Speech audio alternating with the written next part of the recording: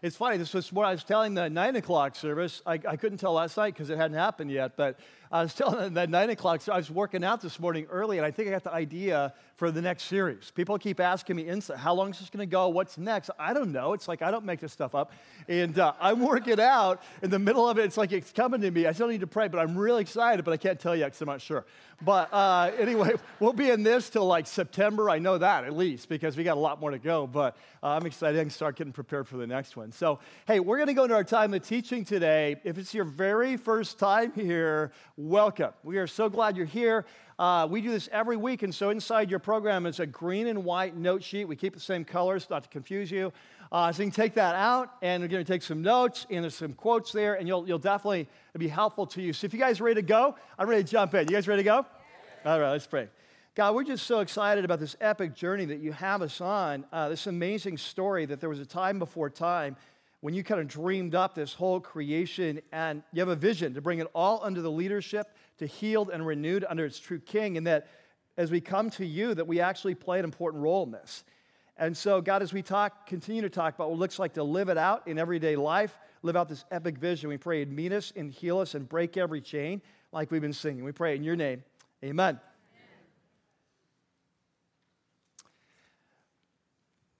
Our story starts today. It's about 9:30 at night. And she's been on a business trip to the East Coast. And she decides to come home a day early and surprise him. And so she drives up in her SUV, turns off the engine, gets out, quietly shuts the door because she wants it to be a surprise. She takes her keys out of her purse, walks to the front door, slowly inserts him, turns the lock because it always makes a little noise, opens the door and comes in, and the house is strangely dark. The kids are in bed. That's to be expected, but she's not sure where her husband is. He normally would be up. When she walks down the hallway, she sees a faint glow coming from the back bedroom. The door is closed. It's too early for him to be in bed. And so she comes in so excited to surprise him. And what she sees next will be emblazoned on her mind for the rest of her life. She'll never forget what she sees when she opens that door. It's like it's written with an indelible ink on her heart. It's like a mental tattoo she will never be able to remove. Because as she opens the door, she sees her husband making love to another woman. In the weeks and the months that follow, her life becomes a blur. She ends up at locations, can't remember a thing of how she got there. The pain is overwhelming. Her young kids ask her why she's crying all the time. There's no way she can explain. They're just too young to understand. It's so hard to stay focused at work. Her mind just locks in on that night. Her husband, for his part, is thoroughly repentant. He's come back and he's broken up with this woman, and he said he's so sorry for what he's done. He's willing to do anything to make it right. He offers to go to counseling. He promises it will never happen again. He'll do anything to win back her trust, and yet she's not having it. She is so angry. She is so wounded. She is so hurt. All she can see and think about is revenge. He has hurt her deeply. And she's made up her mind that she is going to make him pay. Well, today we're continuing this series that we've been in from the start of the year. For those of you who are brand new, first time here, it's a series called Epic. It's a study based on a letter from a man that we call the Apostle Paul to a group of Jesus followers, Christ followers, in the early first century, about 30 years after the resurrection of Jesus. They live in the vicinity of one of the major cities of the ancient world.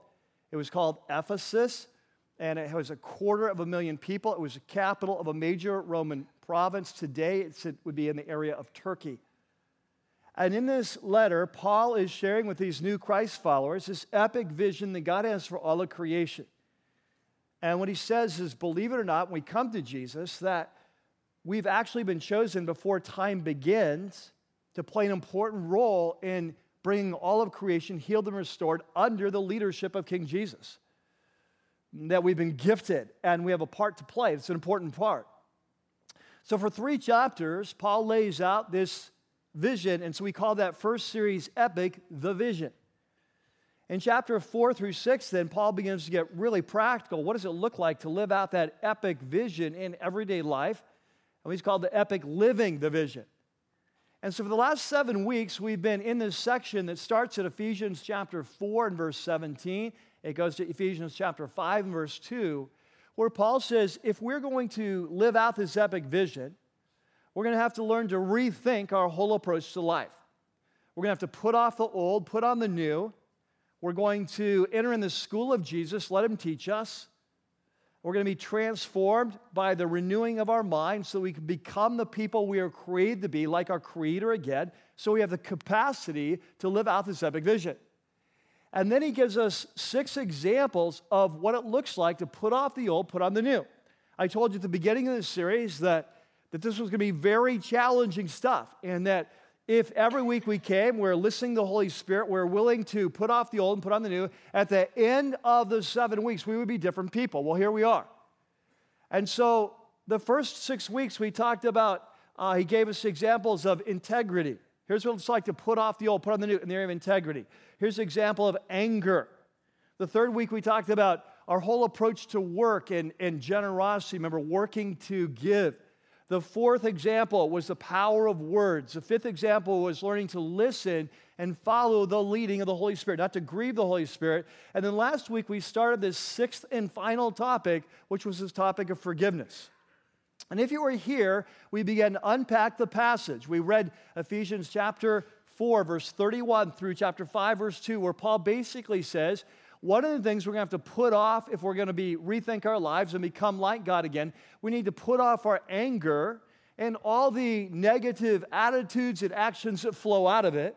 And we're going to have to put on instead a compassion and kindness, and we're going to have to learn how to forgive. When people hurt us, when they violate us, when injustice is done, we're going to have to learn to respond not with anger, but with forgiveness, like God has done in our relationship with Him. And so then last week, after walking through the passage, I laid out 4 big picture principles to understand why forgiveness is so important in our lives and what it is and what it isn't. And so what I want to do today is go back and do a quick review of those 4 principles. Now, we don't have time to go into depth, and so if you weren't here last week and these are helpful or intriguing, let me just remind you that all our messages are online, both video, podcast, and audio on our website and on iTunes. So if you ever miss, you can pick them up there. But today I don't have time to go into depth, so we're just going to hit them the 4 quickly. Then we're going to build on them, add 2 more big picture principles. That'll round out our teaching on forgiveness. And then we're going to get real practical and say if there's someone in your life that you need to forgive, you work through, how do we actually do that? What are some practical steps? So there in your note sheet, you have a section that's called Forgiveness 101. Now, it was my mistake, but when I gave the notes to be printed off, I intended these first 4, all the blanks will be filled in, because we already covered them last week. I forgot to tell them that, and so we're going to have to slow it down a little bit, but we're still going to be moving through rapidly, all right? So I'll try to give you time to fill in the blanks. But the first thing we saw last week is that when it comes to forgiveness, forgiveness is a non-negotiable. That what we learned last week, if we're going to rethink our lives, if we're going to enter the school of Jesus, be transformed, put off the old, put on the new, become like God so we can live epic lives, that forgiveness is a non-negotiable. That it's not like optional equipment on the Christian life, on the spiritual life. In fact, we look at what Jesus said in Matthew 6, where he said, if you forgive men what they sin against you, your heavenly Father will forgive you. But if you don't forgive men their sins, your Father won't forgive yours. And so this is it's a non-negotiable, right? Then second principle went like this, that there are no exceptions to rule number 1. And we talked about this, that often, even as followers of Jesus, that we often exercise an exception clause when it comes to forgiveness. So we think in general, yeah, I forgive people. I vote for forgiveness. I think forgiveness is a good thing. I see myself as a forgiving person. But when someone's hurt us very deeply, very badly, they've abused our kids, they've betrayed us in some way, they've caused huge harm in our lives, we often, just without thinking, exercise a exception clause. Well, I don't think God would expect me to forgive, and if He does, He doesn't really understand what He's asking. And we saw last week that God does expect us, and He does understand that Jesus went through the worst of abandonment, betrayal, injustice, suffering, and that He does understand. And we learn furthermore, as we'll talk about later today, that these are the cases that are most important for us to forgive if we want to move in the future that God has for us. Number 3, the third one, we talked about what forgiveness is and isn't, because often we have misconceptions. So this one I'll slow down a little to give you time. There's a lot of blanks. But forgiveness is not 3 things. 3 things it's not. Forgiveness is not forgetting. It's not minimizing. And it's not removing all consequences. We learned it's not, from the first one, it's not forgetting. Often we think that if I forgive someone, I forgot it even happened. As if it didn't even happen, I don't even remember it. We saw that's not true. We saw that forgiveness is not minimizing. Sometimes we think forgiveness is making little of much. It's like, oh, it wasn't really that bad. They didn't mean to. I don't even think they understood. It's sometimes minimizing it. We saw that, no, that if we're going to forgive something, we have to call it by its true name.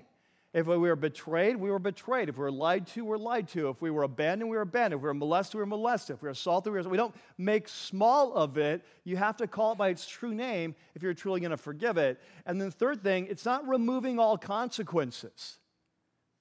Just because someone says they're sorry doesn't mean that, hey, okay, you can babysit my kids again. You know?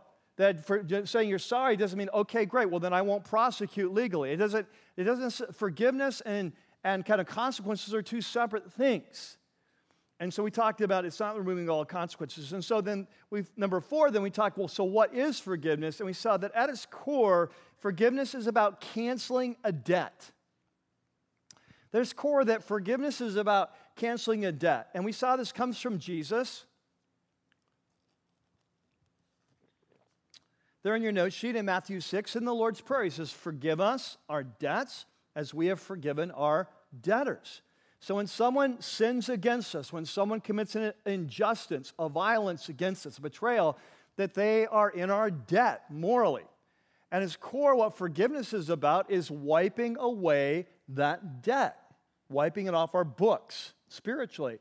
We saw that even better, it's like really transferring that debt to God as our collection agency. We're going to wipe it off our books. We turn over to God to collect as He sees fit. We saw that all debts will eventually be paid, that God is a God of justice. We talked about that. But it's transferring it off. And so we said, practically, what does this look like? We said, well, when we forgive someone, we're wiping the debt clean. But practically what it means is it means giving up the right to hurt them back. That when we've been hurt, our natural desire is to hurt back, and so it's giving up that right. And so we looked at the quote from Dallas Willard there.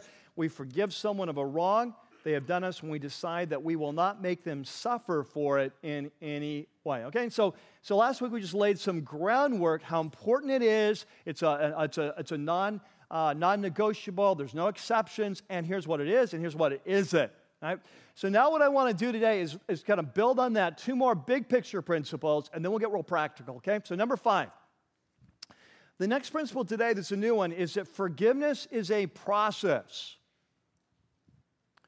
So what I mean by this is sometimes when we think of forgiveness, we think that if we've forgiven someone, we should be over it emotionally.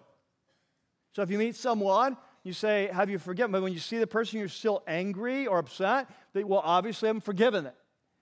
Well, the reality is that the decision to cancel the debt can be made in a moment, anytime. Right? And it should be, and we'll talk about that later. So the decision to cancel the debt, the decision to say, I won't hold you responsible, or I won't make you pay for what you did, that decision can be made in a moment. But the process of healing takes time. And it's much like a physical wound. Like when I was in the summer between 5th and 6th grade, I had a horrendous bicycle accident. I was racing down a hill. This was back in a day when it was illegal to wear a helmet because you were obviously a nerd if you did so. And so, honestly, my cousin and I are painting our house. We ran out of paint thinner. We needed to go get some paint thinner. I jump on my Stingray bike, very cool, green, 3-speed, banana seat, very awesome. I jump on this, and we take off. And not only do I not have a helmet, I don't have a shirt on. I'm just wearing jeans, right? And so that's how we rolled in those days. And so, anyway, we have this really steep hill, and I'm not exaggerating. I mean, they later leveled out the hill. It was so steep. And I'm heading down this at full speed as fast as I can go into a high-speed wobble, my front tire. Last thing I remember, wake up in the hospital with a 5-point skull fracture. They almost have to do brain surgery. My family always says, think what you would have been. Anyway, and so what happens, I go over it. The doctor says, your head was like a basketball bouncing on the pavement. I slid to a stop on asphalt on my back. When I get to the hospital, they treat it by putting salt packs on the wounds. And the lady that helped called the ambulance, and the lady that pulled over to help me, she rolls me onto a mat before they get there that was formerly inhabited by her German Shepherd. So weeks later, I'm pulling little hairs out of the scabs. And can I tell you, this was so painful. After I was finally released from the hospital, didn't die, didn't have to drill a hole in my head. After all that, by God's grace, really, I'm home, I'm recovering, and I'm telling you, those wounds were so sensitive. Any kind of movement, the sheet on our sofa, had a sofa. My dad bought a new TV with first remote control. Awesome. So I could just, 3-station. Anyway, wait, maybe 4. Anyway, that sheet just barely brushed, and it sent me through the roof. When you've been wounded emotionally, it's how it is.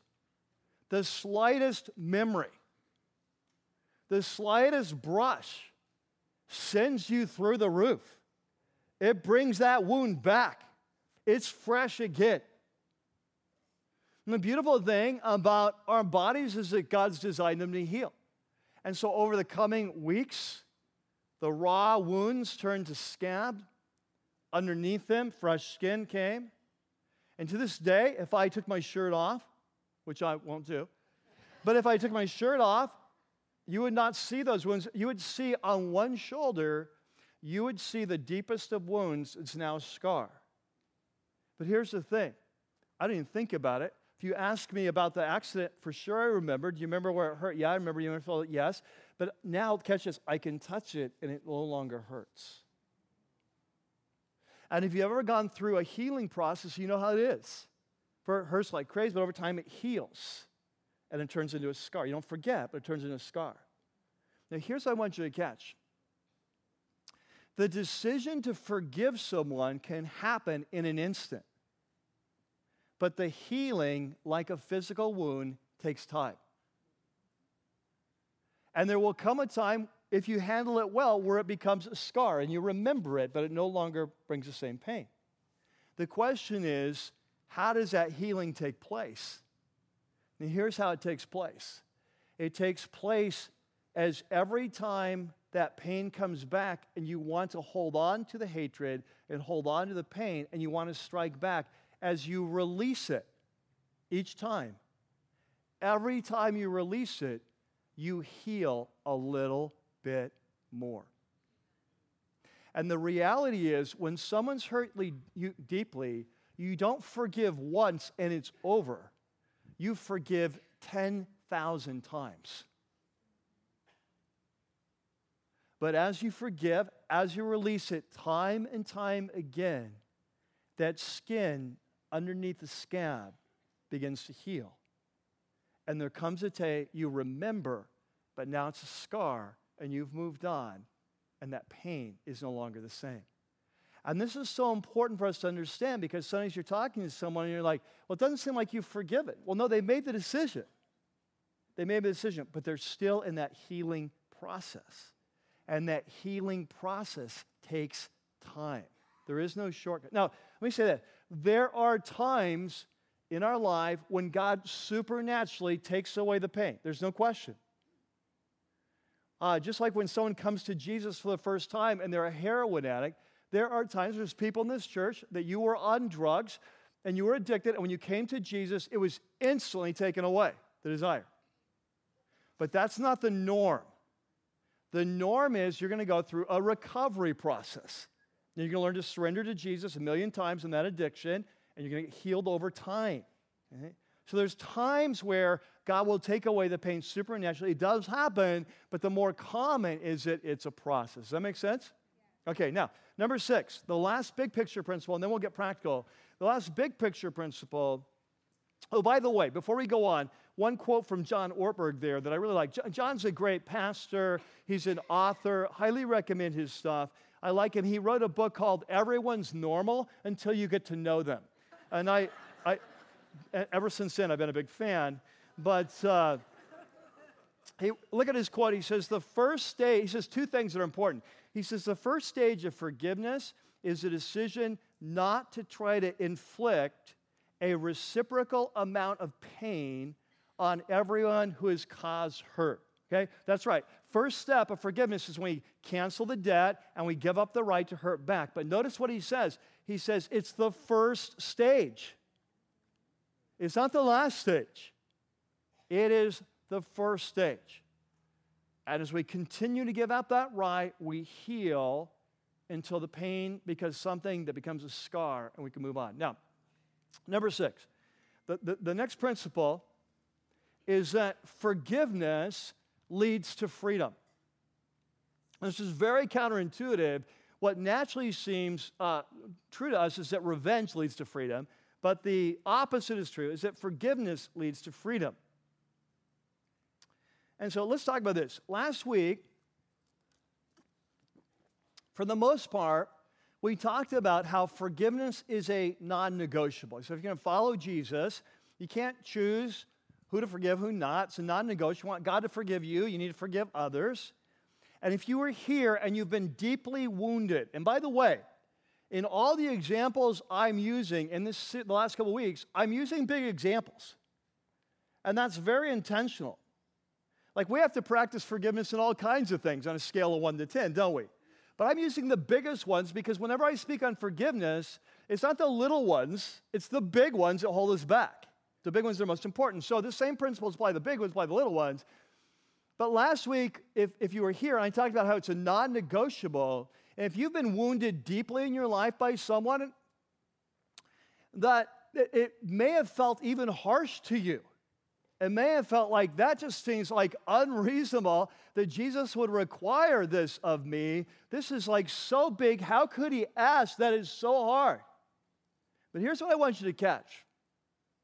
Jesus never asks anything of us unless it leads to our freedom. Obedience is never arbitrary. It's not like he just chooses hard things, like, this will be hard. See how they do. Whoop, failed again. Should have known. I guess I did know, it's God. No. When Jesus asks us to do something hard, it's always because it's going to lead to our freedom. It's why he asks. Remember what Jesus said in John 10:10? He said, the reason I've come, he said, I have come that they may have life and life to the full. Remember what Jesus said in John 8? He said, if you follow my teaching, you will know the truth, and the truth will set you what? Free. See, his teaching always leads to truth. And catch this, the harder the teaching, the deeper the freedom. It's just the way it works. Can I tell you something?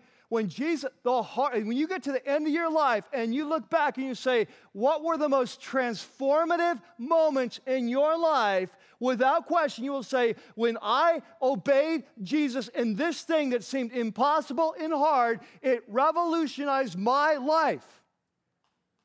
When you at the end of your life, you will not look back and say, it was the little obediences that made the big difference. It will be the big ones.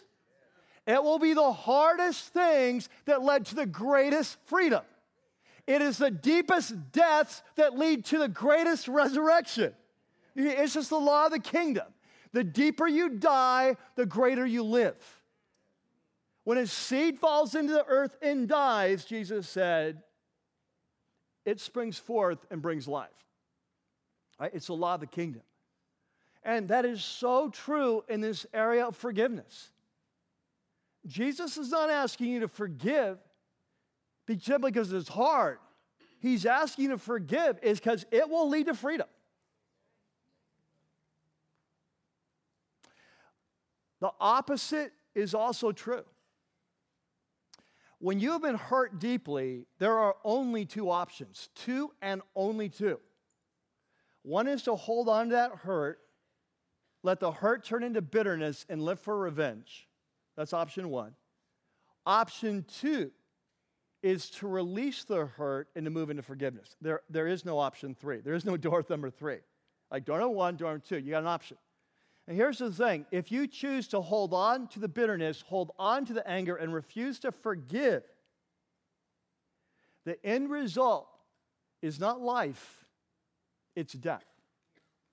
And what will happen is the more time goes on, the more your life will revolve around the person who hurt you, and they will become the control person in your life. You come under their control. You know, when I was a boy, we didn't yet have drones that deliver packages. What we had was two kinds of airplanes that kind of had engines and could fly.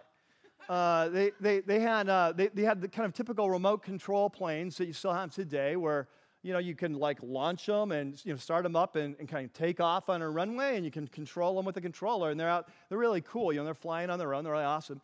And so we never owned those, very expensive. But my dad and I would sometimes go and watch people doing that. And then there was the second kind, cheaper. I don't think they still exist today. No one would buy them.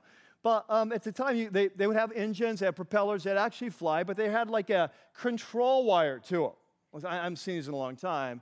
And so what happens, you start the engine, you start it up, and you start flying, and then you have to start spinning around with it like this. And if you get motion sick like me, it's probably not for you. Right? Like I'm already dizzy at this point.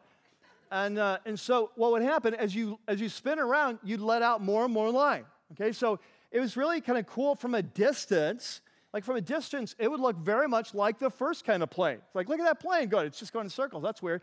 But if you get closer, you'd see that there's this wire, electric wire, going from the plane to the control box. And it's not like a real plane. It can't really fly off into its future. It's really just kind of circling the control box. And this is how it is when we refuse to forgive someone. When we refuse to give someone, it's like there's an invisible emotional wire that goes from us to them, and what happens is we circle their lives. We circle, and they become our control box. We think we're in control because we're going to get them back. The reality is they are in control of our lives. And catch this, the deeper we've been hurt and the longer we hold on to it, the shorter that wire becomes. And if you've ever known someone like this, that's been hurt deeply and held on to for a long time, they have become an angry, bitter person.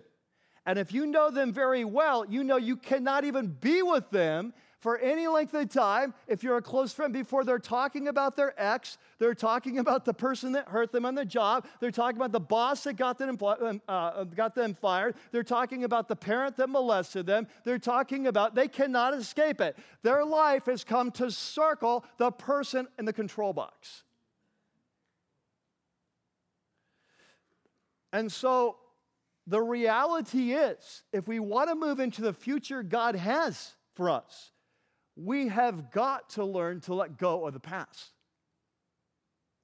We started the day with a story, it's a true story, of this woman coming home from the business trip early, coming down the hall, kind of breaking in, seeing her husband making love to another woman. I can't even imagine the horror of that. Some of you have gone through this pain.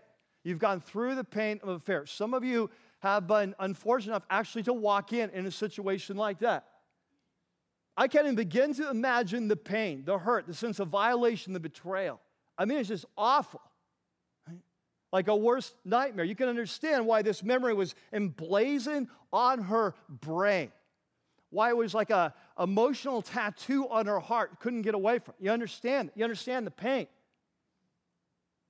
But in the weeks and months that followed, she made the decision not to forgive and move on. And remember, forgiving doesn't mean, okay, necessarily come back. I'm not saying that. That's determined by other things.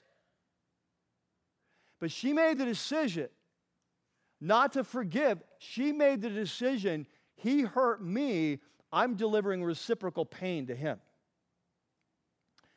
And this is a true story. It's a story told by author, a lot of you know, Max Lucado.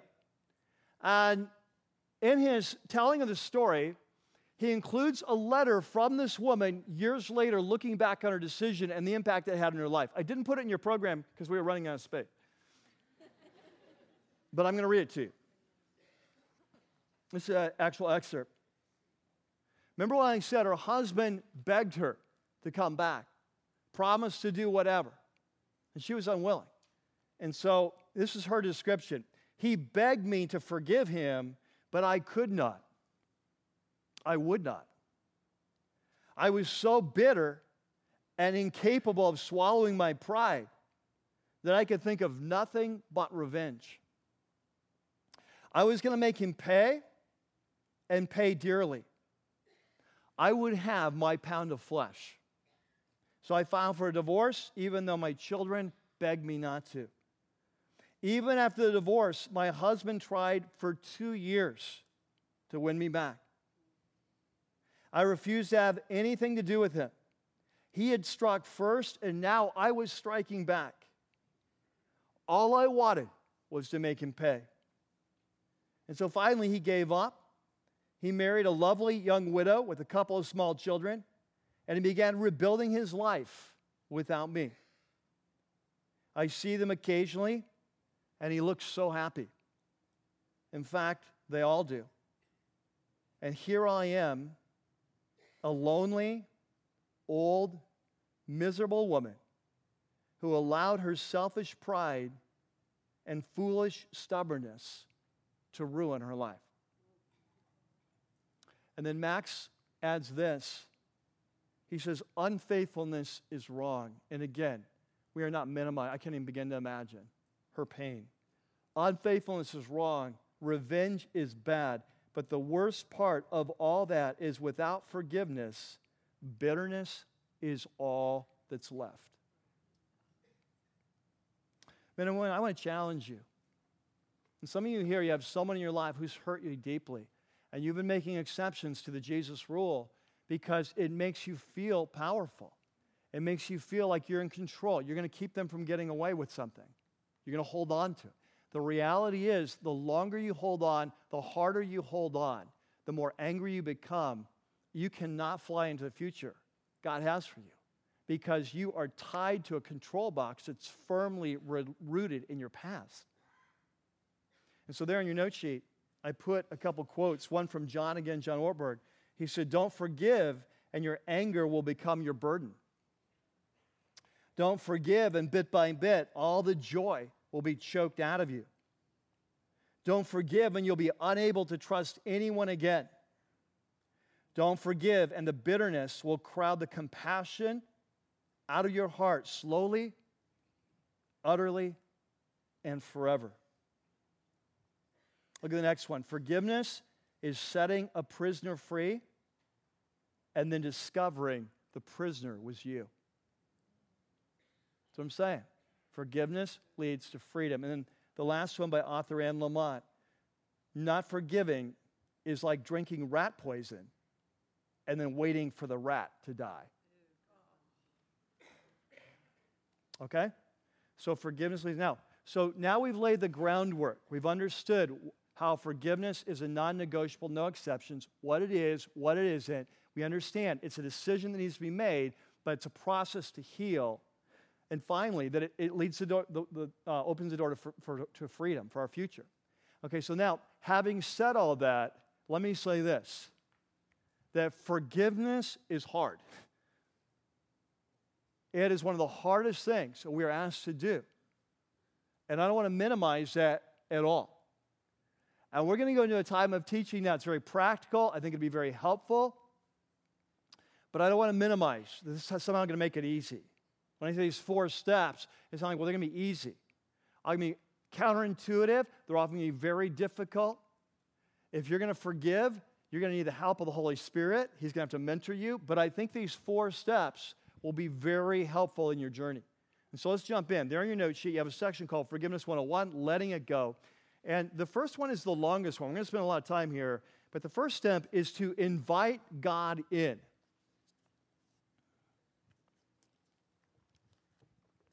The first step is that when you've been hurt deeply, and you're super angry about it, and you're full of hatred or vengeance, whatever, that we need to invite God in to that situation. Now, especially if you're a follower of Jesus here today, we often don't want to do this because our life is such a mess at this point. We're so hurt, we're so angry that we don't really feel comfortable inviting Jesus over for dinner, right? So what happens is that often we will pretend we're not angry, or we'll try to minimize what was done with us because we think that's what a good Christian should do, or we'll wait until we try to get our act together before we invite Jesus in. Right? So we're going to close the door to that room in our house, kind of pretend, hey, Jesus, want to come over. We're going to pretend it's not there, or we're just going to invite him over because the house is such a mess. But the reality is, Jesus already sees the mess. He knows you're a mess. He knows the mess. And so if we're going to win, we have to invite God into that situation before we get our act together. Just complete mess we're in. And so let's talk about what does it look like to invite Jesus in. And I'm going to give you 3 sub-steps. All right, now just to make this clear, this is all under point number 1. I couldn't make them separate points because we don't have enough room in the paper. So we're going to make, so write in the margins, figure it out, be creative, but this is all part of point number 1. So when I say invite God in, kind of 3 parts of that. Number 1 is you need to be honest about what's happened and how you feel about it. The first step to inviting Jesus in this situation is that you've got to be radically honest about what has happened. You have to call things by their true name. Remember what I said last week? Forgiveness is not minimizing. It's not excusing. It's not pretending. You can't forgive what didn't happen. So we need to be radical. If they betrayed you, they betrayed you. If they lied to you, they lied to you. If they abandoned you, they abandoned you. If they molested you, whatever happened, call it by its true name. Be very honest. God, this is what happened. Secondly, you have to be honest about what you feel about that. Right? Like we can't pretend. If you want to kill them, if your honest prayer is, God, let them hit a Mack truck, if that's kind of what you want, then you need to say that. Like, okay, you need to not pretend you're okay. You need to not pretend that I got this covered. You don't have it covered. You're out of control. You're filled with hatred. You're filled with anger, whatever. You want them to get what they deserve. This is why step number 1. We need to be radically honest about what's happened and how we feel. That's part of inviting God in. The second part of inviting God in is that we need to stop defending our anger. I want you to open your Bibles and look at Ephesians 4:31. This is the passage this whole teaching comes out of, this section of Ephesians that we're in. But I want you to catch what Paul says on this topic. Chapter 4 and verse 31. Remember, this is a section Paul says if we're going to live an epic life, rethink our whole approach, put off the old, put on the new, 6 illustrations. And here he goes. This is what we're to put off. Verse 31. We're to get rid of all bitterness, rage, anger, brawling, slander, along with every form of malice. He says if we're going to move into our future, live an epic life, we have to put off anger and all the destructive attitudes and emotions that flow out of that anger. Remember when we studied anger a few weeks ago, we said anger is a good thing when it motivates us to do the right thing. Anger is a bad thing when it motivates us to do bad things. If your anger is motivating just to hurt back the person who's hurt you, it's a bad thing. And so we have to, after being honest with God about how we feel, we have to own it and stop defending it. And this is really hard to do because when we've been hurt, we want to believe we have the right to be angry, and this is a righteous anger because what's been done with me. But the reality is, if your anger is motivating you to hurt someone, it's not a righteous anger, it is unrighteous anger. And until we face that, admit it, and stop defending it, we can't let it go. As long as we're saying it's right, you can't let go what you think is right. And so catch this. When someone sins against us, when someone violates us, when someone commits an injustice against us, that is a sin of action. When we respond by wanting to hurt them back with bitterness and anger, that is a sin of reaction. And so we can't move forward while we're defending that anger. There's a couple of quotes there. Just for the sake of time, I'm skipping the one by Arch Hart. There's a short one by St. Augustine from the 5th century. He says, if you're suffering from a bad man's injustice, forgive him lest there be 2 bad men. So stop defending. The third step of this first point of inviting God in is then we need to ask God to change our heart. We're going to be honest, how we feel, what's been done. We're going to stop defending, and then we're going to invite God and say, God, we need you to change our heart. Like, this is supernatural. The reality is, when we've been hurt like this, very few people have the ability to let it go. Like, this is really hard stuff. Some of you have heard of a lady named Corrie ten Boom, a very famous woman. Her family hid Jews during World War II. When her family was discovered by the Nazis, she and her family was in prison. They died in the concentration camp, but Corrie ten Boom made it through. And after that, God used her as an amazing kind of messenger for Jesus and his message around the world. Became a famous author and so on. But she tells an incredible story about I can't remember where it is, but she's out kind of teaching somewhere, and there's a huge crowd there, and afterwards they're standing in line to meet her, get her autographed books, and all of a sudden she looks up, and there is one of the guards who used to terrorize her and her sister in the concentration camp. Can I tell you, at moments like that, our willpower is not able to do what we need to do. This whole issue of forgiveness, it's got to be supernatural. Like, we don't have the power in ourselves to forgive like Jesus did. We need Jesus to give us his power to forgive like Jesus did. Like, we can't do this by ourselves. Remember when Jesus said, without me, you can do nothing, right?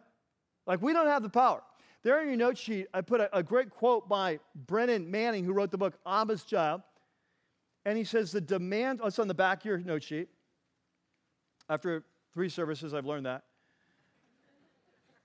It's like, I can tell people aren't following. What's that? Oh, they're looking for it. Oh, okay, there we go. Okay, the demands of forgiveness are so daunting. In other words, what Jesus is asking is so big that they seem humanly impossible. The exigencies, which is a big word meaning the immediate, kind of overpowering need. You might call it the kind of the urgent need. So the urgent need of forgiveness is simply beyond the capacity of the ungraced human will. I love this. Only reckless confidence in a source greater than ourselves can empower us to forgive the wounds inflicted by others. In boundary moments such as these, there is only one place to go, and that's Calvary. You see, like these times in our life when someone's wounded us deeply, you cannot do this on your own. You need a supernatural work of God to come and free you and empower you to do what only God can do. Right? So the first step is we are going to invite God in. And what I mean by that, we're going to be honest about what was done, how we feel. We're going to stop defending it, and then we're going to ask God to change us from the inside out so we can be like Him and release, give us the power to do what we can't do. That's number one, invite God in.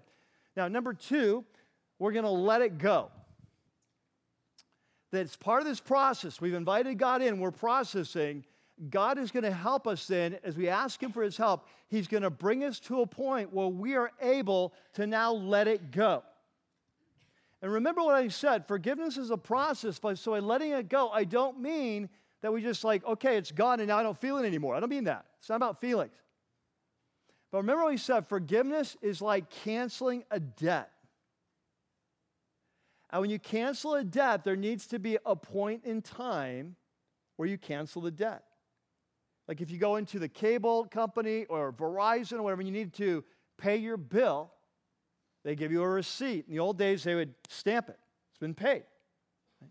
From that point on, a debt's canceled. It's a moment in time. Before they went like this, it wasn't canceled. Now it's canceled. It's a point in time.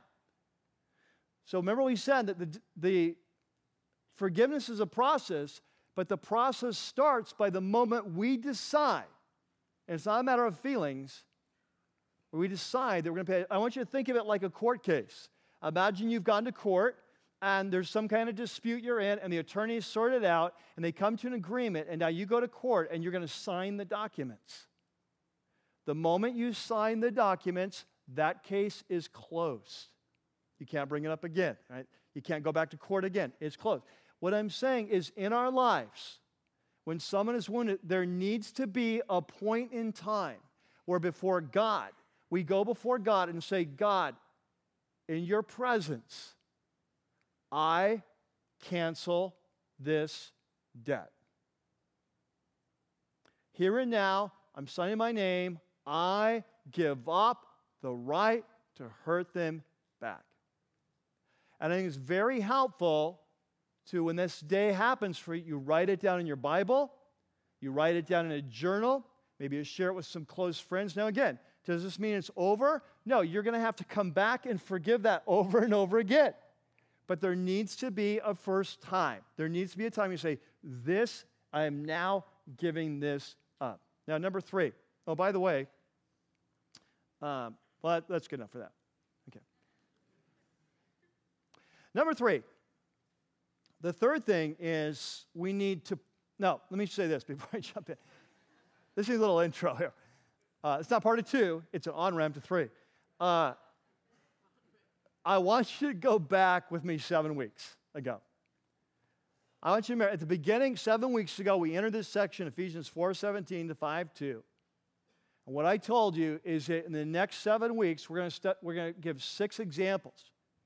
Paul's going to give 6 examples of what it looks like to rethink our life, come into the school of Jesus, come under his leadership, let him be our rabbi. How to put off the old, put on the new, so we can be transformed, become like our Creator again, so we can live out an epic life. What I told you 7 weeks ago is that this is not going to be easy, this is going to be challenging, and it's going to be very counterintuitive at times. That what Jesus is going to say is very counterintuitive to what we would naturally think.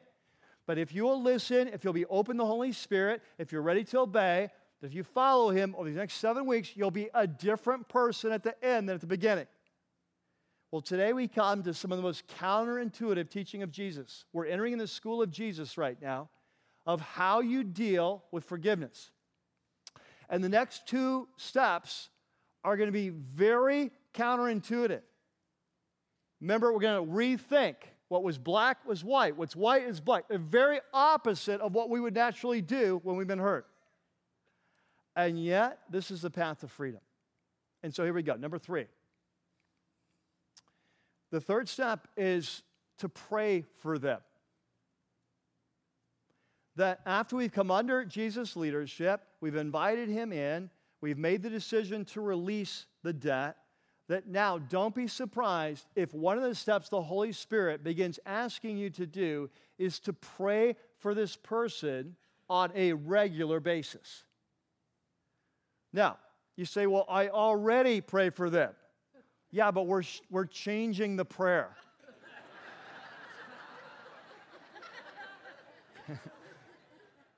You say, what are we going to pray for? I hate them.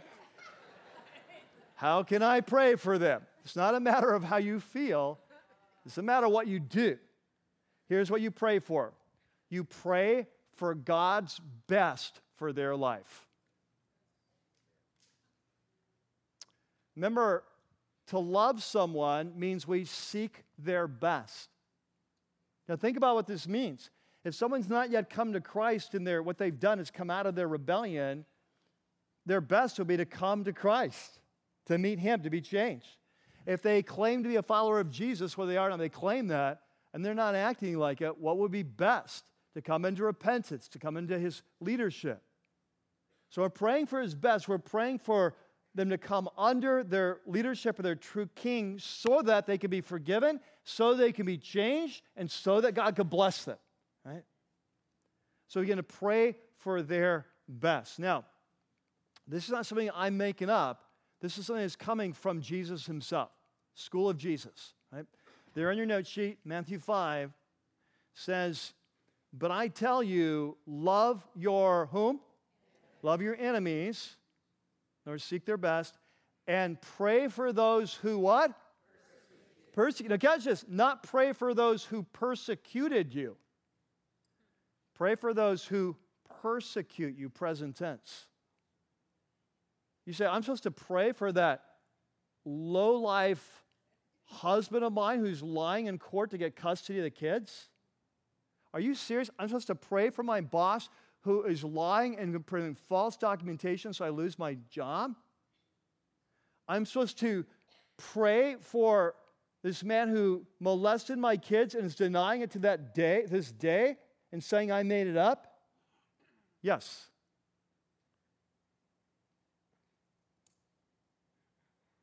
You say, well, that doesn't make any sense. Welcome to the school of Jesus. What is black is white. What is white is black. This is going to be one of the hardest things you do, but it's one of the most important. It's like spiritual physical therapy. Hey, when I know it sounds like my life has always been a mess.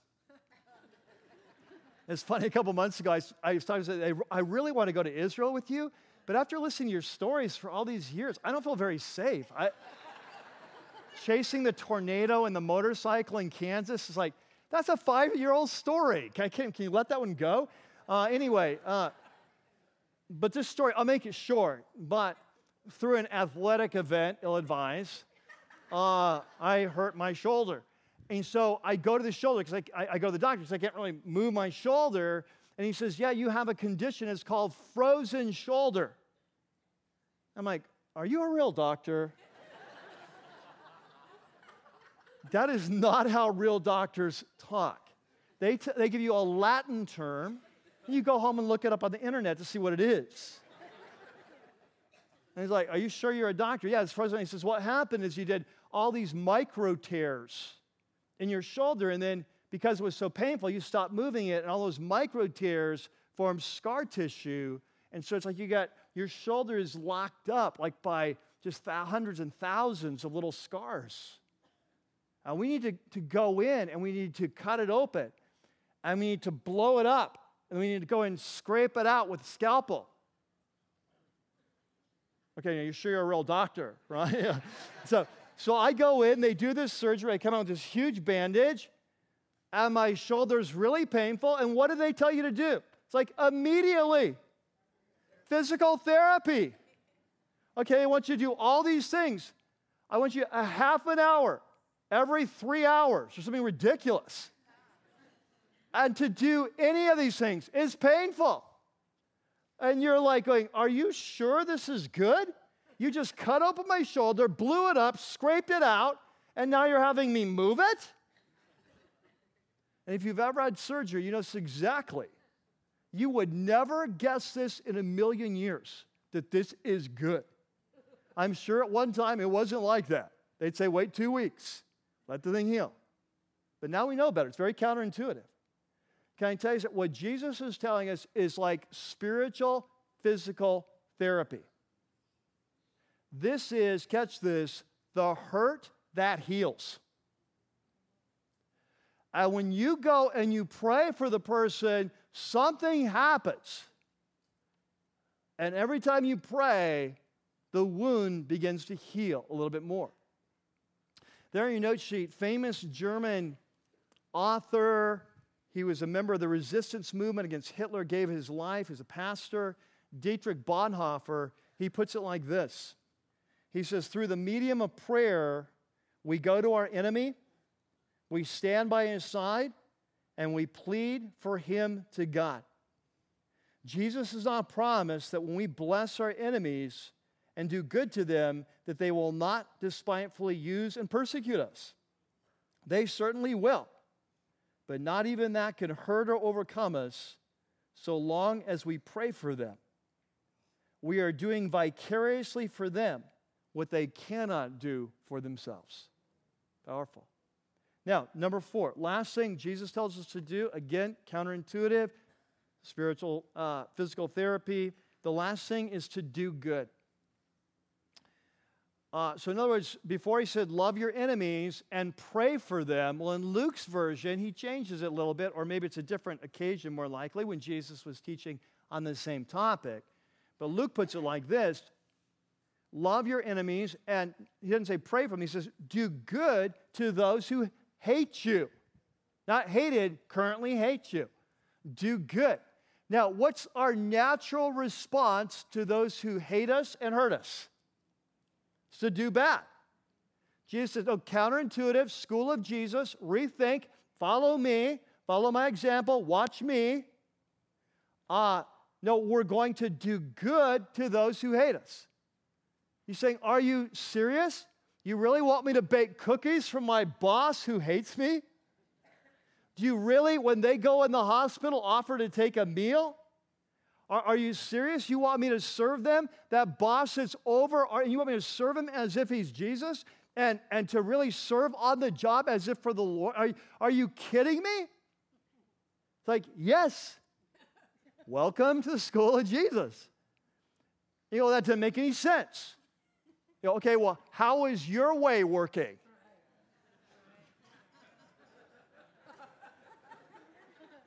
How is that working out? That hatred? That bitterness? And how is that working for you? I feel like the line's getting shorter and I'm going around a lot faster. Yeah. Okay, so let's try it his way. Let's follow his thing.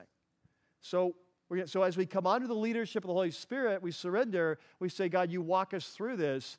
Don't be surprised if there are times where God says, I want you to do good. And what's going to be? It's like spiritual, physical therapy. It is going to hurt, but it's going to be a hurt that heals. There in your note sheet, C.S. Lewis, the rule for all of us is perfectly simple. He says, do not waste time bothering whether you love your neighbor. Just act as if you did. As soon as we do, we find out one of the great secrets. When you are behaving as if you love someone, you will presently come to love it. If you injure someone you dislike, you'll find yourself disliking him more.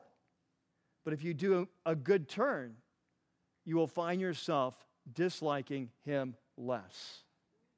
It's spiritual, physical therapy. And so as we come to the end of this 7 weeks kind of sub-series section, here's what Paul says. You've been called to live an epic life.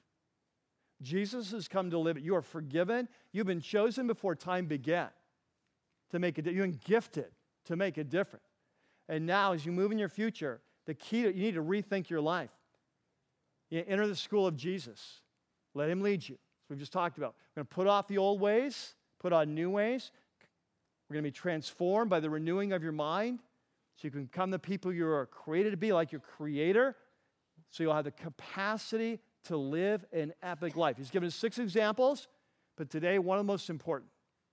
And it's that when someone hurts us, instead of responding by attacking, we're going to learn to forgive. And that forgiveness is going to lead us to freedom. Amen? Amen. Let's pray. God, we're so thankful to be here. We know that each of us here is here not by accident. And I know that all over this auditorium, God, there's got to be many of us here who struggle with major things, horrible things that have been done to us, not to minimize that at all. We have been betrayed, lied to. There's been affairs. There's been fraud. There has been slander. There has been broken marriages that should never have been broken. There have been broken promises, and we have been wounded, God, and so many times we have responded in kind because we really thought that would empower us. And the reality is it has enslaved us. And so, God, we pray that today we'd come and surrender to your leadership. We'd rethink our lives. We'd listen to your teaching, put off the old, put on the new, and be transformed. And God, we pray that we would surrender to you as our leader and find the freedom that you died to give us. And so as we worship now, as we bring you our gifts, we pray you'd meet us in Jesus' name. While our heads are bowed and our eyes are closed, I want to ask you if this is your moment of surrender. We talked today, forgiveness is a process, but the first step, the first stage is a decision to let it go, to cancel the debt, to give up the right to hurt back, to push that across the table from you to Jesus. And so I'm turning over to you for you to deal with and to collect as you see fit. And so many times it's helpful to have a point in time where we surrender. And we'll have to come back to it many times as we talk, but we need that first time. As our heads are bowed and our eyes are closed, my guess is for many of you, this is your day. This is your moment where you know it's been eating at you, whether it's a short time or for a long time. You've known that God is calling you to release this, and it just hasn't felt right. It's felt like if you release it, they're getting away with it, that it felt powerful to hold on and to get revenge, and yet you're understanding now it's not putting you in the control seat, it's putting you in the seat where you're controlled. And so today, it's an act of faith, but you're going to push it over to Jesus. And so I'm just asking if this is your day. Right here, right now, you remember always this day, this service was the day you released it. You gave up the right. And I want to give you a second right now as the band is playing, just to, before God, to say, God, this is my day. I want to push it over, cancel the debt. And I ask you to help me to forgive and do what I can't do on my own. And lead me and guide me every step of the way through the healing process. And God, all over this auditorium, you're hearing prayers go up and saying, God, help me. And we pray you would, that you would break every chain that you do for us what we cannot do for ourselves. And we pray as we wrap up this section of this series, God, that we would be a people coming under your leadership, a people that are really learning to rethink our life, putting off the old, putting on the new, entering in that school of Jesus, being transformed, that we can live an epic life. And we pray this in your name. Amen. Amen.